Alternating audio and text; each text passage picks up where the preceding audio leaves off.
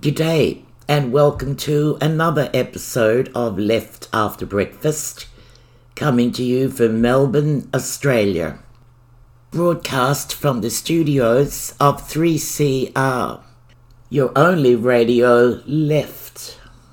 My name is Susanna Duffy. In this episode of Left After Breakfast, we'll hear from the Uluru Dialogue after their week of silence.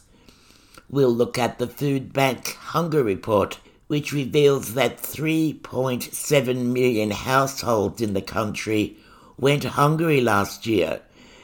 That's more homes struggling to put food on the table than all the households in Sydney and Melbourne combined. And we'll catch up on some invigorating news from Iceland. But first, a bit of Australian history. Let's look back a little, listener. It's 1918, and the Allied and Central Powers are coming to the end of a deadly conflict across 3 continents, while hunger stalks the civilian populations of all the combatant nations. In Australia, Marmite was among the foodstuffs in short supply, and aspiring fat cat Fred Walker decided to do something about it. He brought in what he called a university smarty pants named Cyril Callister, who worked in a factory for a full year on a salty black spread that could possibly capture the hearts of our nation. Callister used leftover brewer's yeast from the Carlton United Brewery and through trial and error crafted the perfect flavour. But what to call it? The name was put to the public in 1923, and the winning entry was Vegemite. Instantly and spectacularly, it was a complete dud, a washout. But Walker went to the US and got the license for this new processed cheese from a bloke by the name of James Kraft. An excellent business decision that changed Australia forever. Walker started giving away a small jar of Vegemite with every block of cheese, and before long the country was hooked. Fast forward 100 years, and we still are, except perhaps for a few twisted, unnatural people out there who don't like Vegemite. Trish Kavanagh, in 1959, was the little girl who danced on top of the jar in the legendary We're Happy Little Vegemite ad, and people still introduce her that way today. Vegemite has always created happy memories for me, she said, so to me, happiness and Vegemite go together. Well, listener, happiness and Vegemite go together for me too. It's nostalgia now. Plus, I like the taste of it, and I had some on my toast this very morning.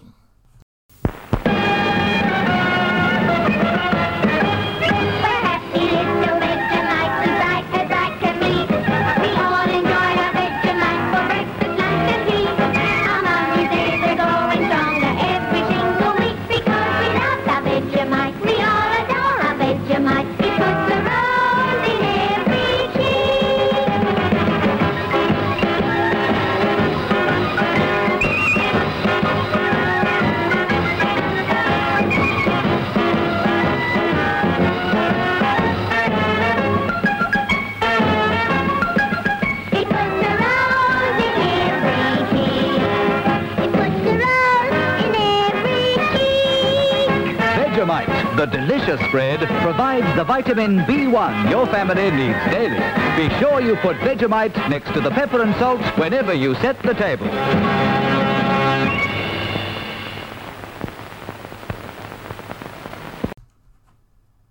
3CR.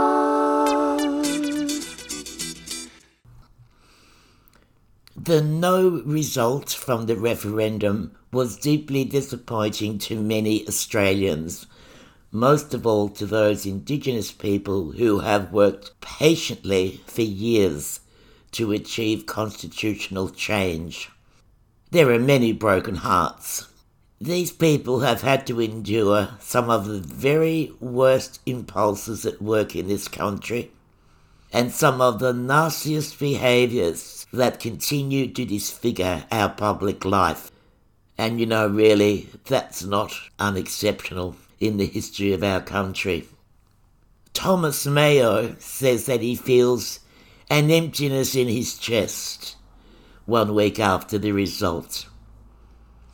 He doesn't want to blame the Australian people for the result, noting that 5.5 million had voted yes and more than 70,000 had volunteered for the yes campaign. Rather, he wants the coalition to think about the misinformation it spread about the referendum, calling it a wasted opportunity and a true shame. I have received a statement from the Uluru Dialogue. The name of this is A Statement for Our People and Our Country. It's an open letter, and summing up, it says, Australia is our country.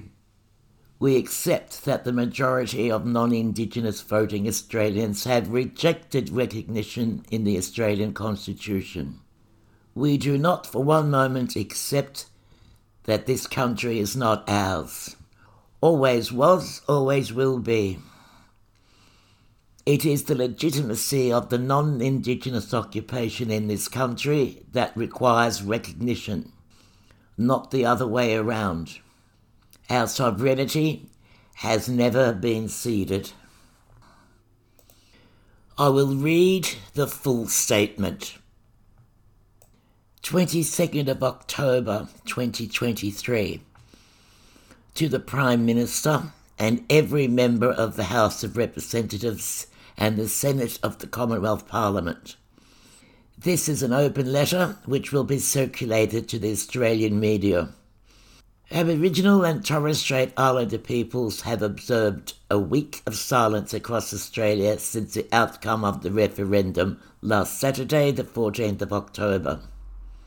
Aboriginal and Torres Strait Islander flags have flown half-mast, and we have refrained from media commentary, even as politicians, governments, media commentators and analysts have spent a week exonerating and indeed lauding the nobility of the 60.8% of Australians who voted to reject constitutional recognition of Aboriginal and Torres Strait Islander people as the First Peoples of Australia.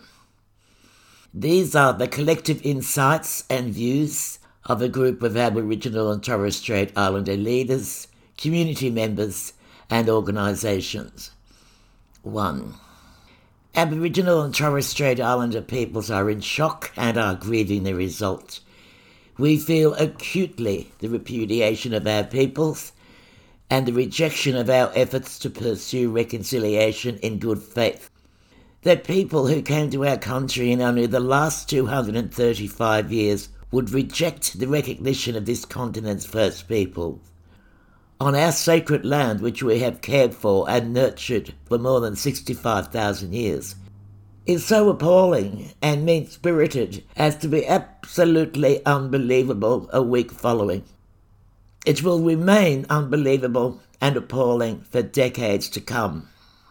We thank the 5.51 million Australians who voted yes to recognition. This represents 39.2% of Australian voters. We acknowledge the resounding yes vote in discrete and remote Aboriginal and Torres Strait Islander communities.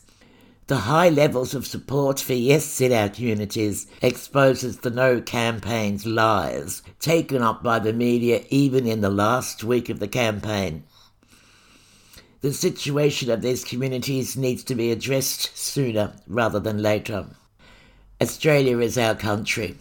We accept that the majority of non-Indigenous voting Australians have rejected recognition in the Australian Constitution. We do not for one moment accept that this country is not ours. Always was, always will be. It is the legitimacy of the non-Indigenous occupation in this country that requires recognition, not the other way around. Our sovereignty has never been ceded. The Constitution still belongs to those who the Founding Fathers originally intended it for, and remains unchanged in our exclusion. We were asked to be recognised over a decade ago. We sought to be included in a meaningful way, and that's been rejected. In refusing our people's right to be heard on matters that affect us, Australia chose to make itself less liberal and less democratic. Our right to be heard continues to exist both as a democratic imperative for this nation and as our inherent right to self-determination. The country can deny the former, but not the latter. A founding document without recognition of First Peoples of this country continues the process of colonisation.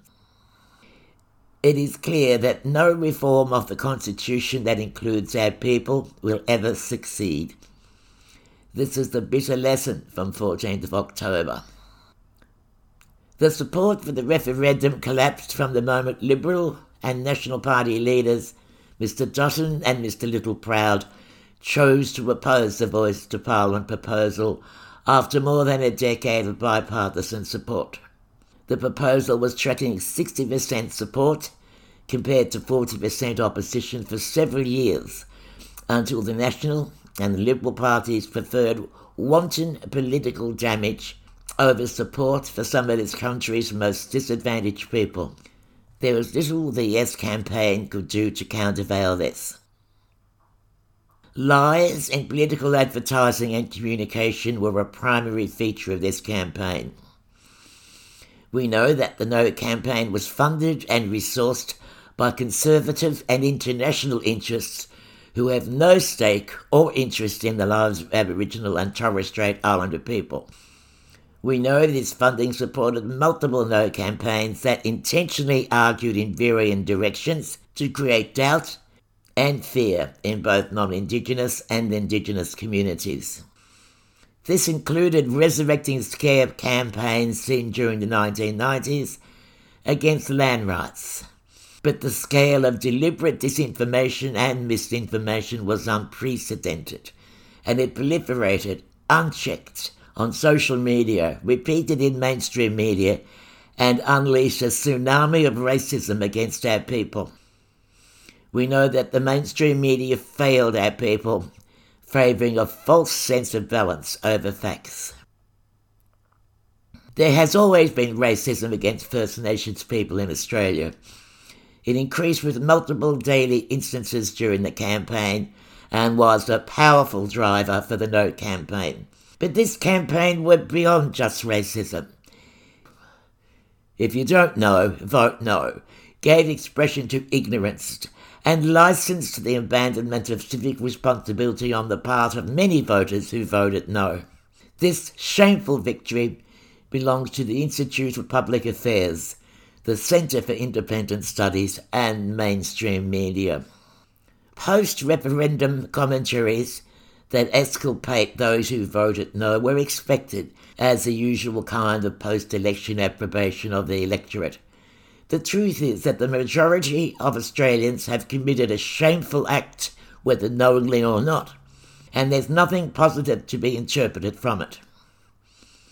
We need a truth to be told to the Australian people. We will maintain the vision of the Uluru Statement from the heart. We will continue to uphold the outcomes of the Uluru Dialogues, to which more than 1,200 Aboriginal and Torres Strait Islanders from across the country contributed, culminating in the Uluru Statement signed by 250. It's evident that many Australians are unaware of our cultures, our histories, or the racism imbued in the Australian Constitution.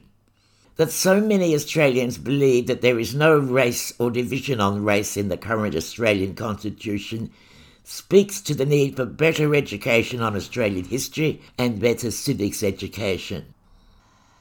We have faith that the upswelling of support through this referendum has ignited a fire for many to walk with us on our journey towards justice.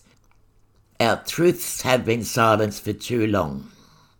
We want to talk with our people and our supporters about establishing, independent of the constitution or legislation, an Aboriginal and Torres Strait Islander voice to take up the cause of justice for our people. Rejection of constitutional recognition will not deter us from speaking up to governments, parliaments and to the Australian people. We have an agenda for justice. We will regather in due course and develop a plan for future direction. While this moment will be etched into Australians' history forever, today we think of our children and our children's children. Our work continues as it has always done. We will continue to fight to seek justice for our people. 3CR.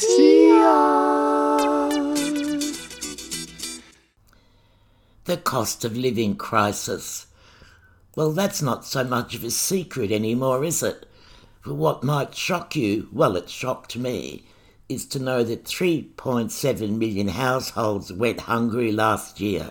That's more homes struggling to put food on the table than all the households in Sydney and Melbourne combined. Now, this sobering statistic comes from the Food Bank Hunger Report 2023, released this week, highlighting the cost of living crisis' real impact on 36% of Australian households experiencing food insecurity. We're fast heading towards a reality where more than half of the population will know what food insecurity is because they're experiencing it themselves. Almost 1 in 2 Australians have felt anxious about accessing adequate food or have struggled to consistently access it. Now look, in a country where we produce enough food to feed our population 3 times over, this should not be happening. The report confirms that the face of hunger is changing as well, considering those experiencing food insecurity for the first time are more likely to be younger, with mid to higher incomes. More than half of food insecure households have someone in paid work, 60%. And the housing crisis only makes the problem worse. Half of all renters and a third of all mortgage holders were seen as food insecure in the past year. For 77% of these food insecure households, the previous 12 months was the first time they've experienced such pressure. Almost all of these households try to mitigate cost of living pressures by reducing their spending on food and grocery items, the most likely items to be sacrificed to make ends meet. More than half said they reduced their purchasing of fresh produce and protein. Now this is going to have a lot of public health consequences in the future, isn't it? This is actually Anti-Poverty Week, listener. You may not have realised. But seriously, Food Bank Australia is advocating the federal government to use that hunger report as a reference point in future policy settings, underpinning poverty and inequality, and to ensure that the food relief sector is adequately resourced to respond to current and future levels of demand across Australia. I hadn't realised it was so bad. I thought it might have been just me and some of my friends. You're listening to 3CR 855 AM on digital and on the internet, www.3cr.org.au. I wanted to mention Iceland today.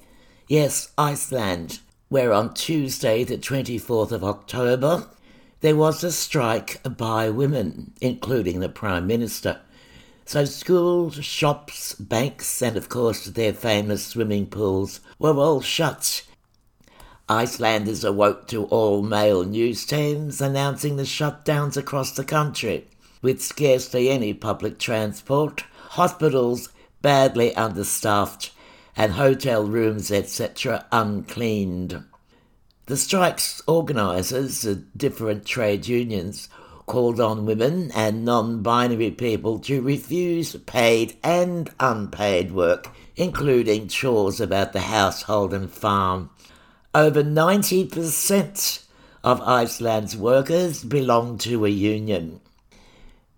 Prime Minister Katrin, don't forget Icelanders don't have a surname, Prime Minister Katrin stayed home as part of the strike, and other women in the cabinet also did the same. Iceland has been ranked as the world's most gender-equal country 14 years in a row by the World Economic Forum, which measures pay, education, healthcare, and other factors. But no country has achieved full equality, and there does remain a gender pay gap in Iceland. The cabinet is evenly split between male and female ministers, and almost half of the lawmakers in Iceland's parliament, the old thingy, are women. But while women in Iceland have broken glass ceiling to top jobs, from bishops to leaders of the National Wrestling Association, the lowest paid jobs, such as cleaning and childcare, are still predominantly done by women. Now, work like this, it's essential to Iceland's tourism-dominated economy, and it depends heavily on migrants, who on the whole work longer hours and take home the lowest salaries. Around 22% of the female workforce is foreign-born, and foreign women are, of course, more vulnerable. Iceland has a 40% quota for company boards, a law passed in 2010 which came into effect in 2013. This came after the global financial crisis in 2009. Now, that crisis resulted in protests and demonstrations across the country and the start of a new progressive government. The new government prosecuted those involved and also concluded that a key cause of the financial crash was the male-dominated business culture. Basically, Iceland's economic crisis turned out not to be such a terrible thing after all. The Conservative government was forced to resign, and a new progressive government led by Social Democrat Johanna Sigurdardóttir, the world's first openly gay premier, took over. Iceland dealt with the crash by prosecuting those responsible, holding banks accountable. It also minimised and in some cases forgave individual household debts completely. They also came to the rather radical conclusion that a male-dominated economy and business culture were part of what led to the crash in the first place. In response, Iceland developed a legislation that ensured companies' boards were composed of at least 40% women and incorporated what they called feminine values into the mainly male spheres of private equity, wealth management and corporate advice. So Iceland put in 5 core feminine values. I'm very impressed with these feminist values. The first one is risk awareness. We will not invest in things we don't understand. 2, profit with principles. We want a wider definition so it's not just economic profit, but a positive social and environmental impact. 3, emotional capital. When we invest, we do an emotional due diligence. We check on the company, we look at the people, and whether the corporate culture is an asset or a liability. 4, straight talking.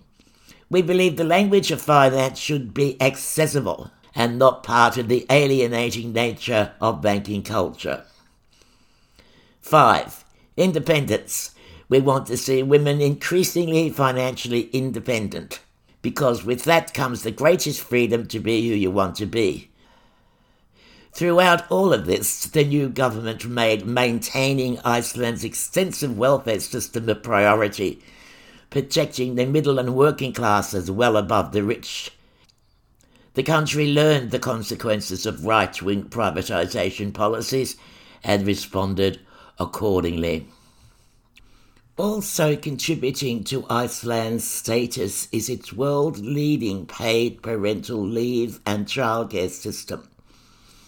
In Iceland, both parents, mothers and fathers or whatever, are given 4 weeks of paid parental leave, paid at their replacement wage, with provisions adjusted for single parents. Families are then offered an additional 2 months of paid leave, which they can determine how to split. How utterly sensible! Overall, and as this week's strike showed, almost 50 years since their first and most famous women's strike, Iceland won't stop at good enough, or even best globally. It will continue to push to completely close its gender gap. And I must remark here on the strike in 1975, also on the same date, October the 24th, and the women in Iceland observed what was called, please have patience with me, listener, Kvenefridagurinn, the Women's Day Off. In that strike, it was estimated that almost 95% of women in Iceland took the day off.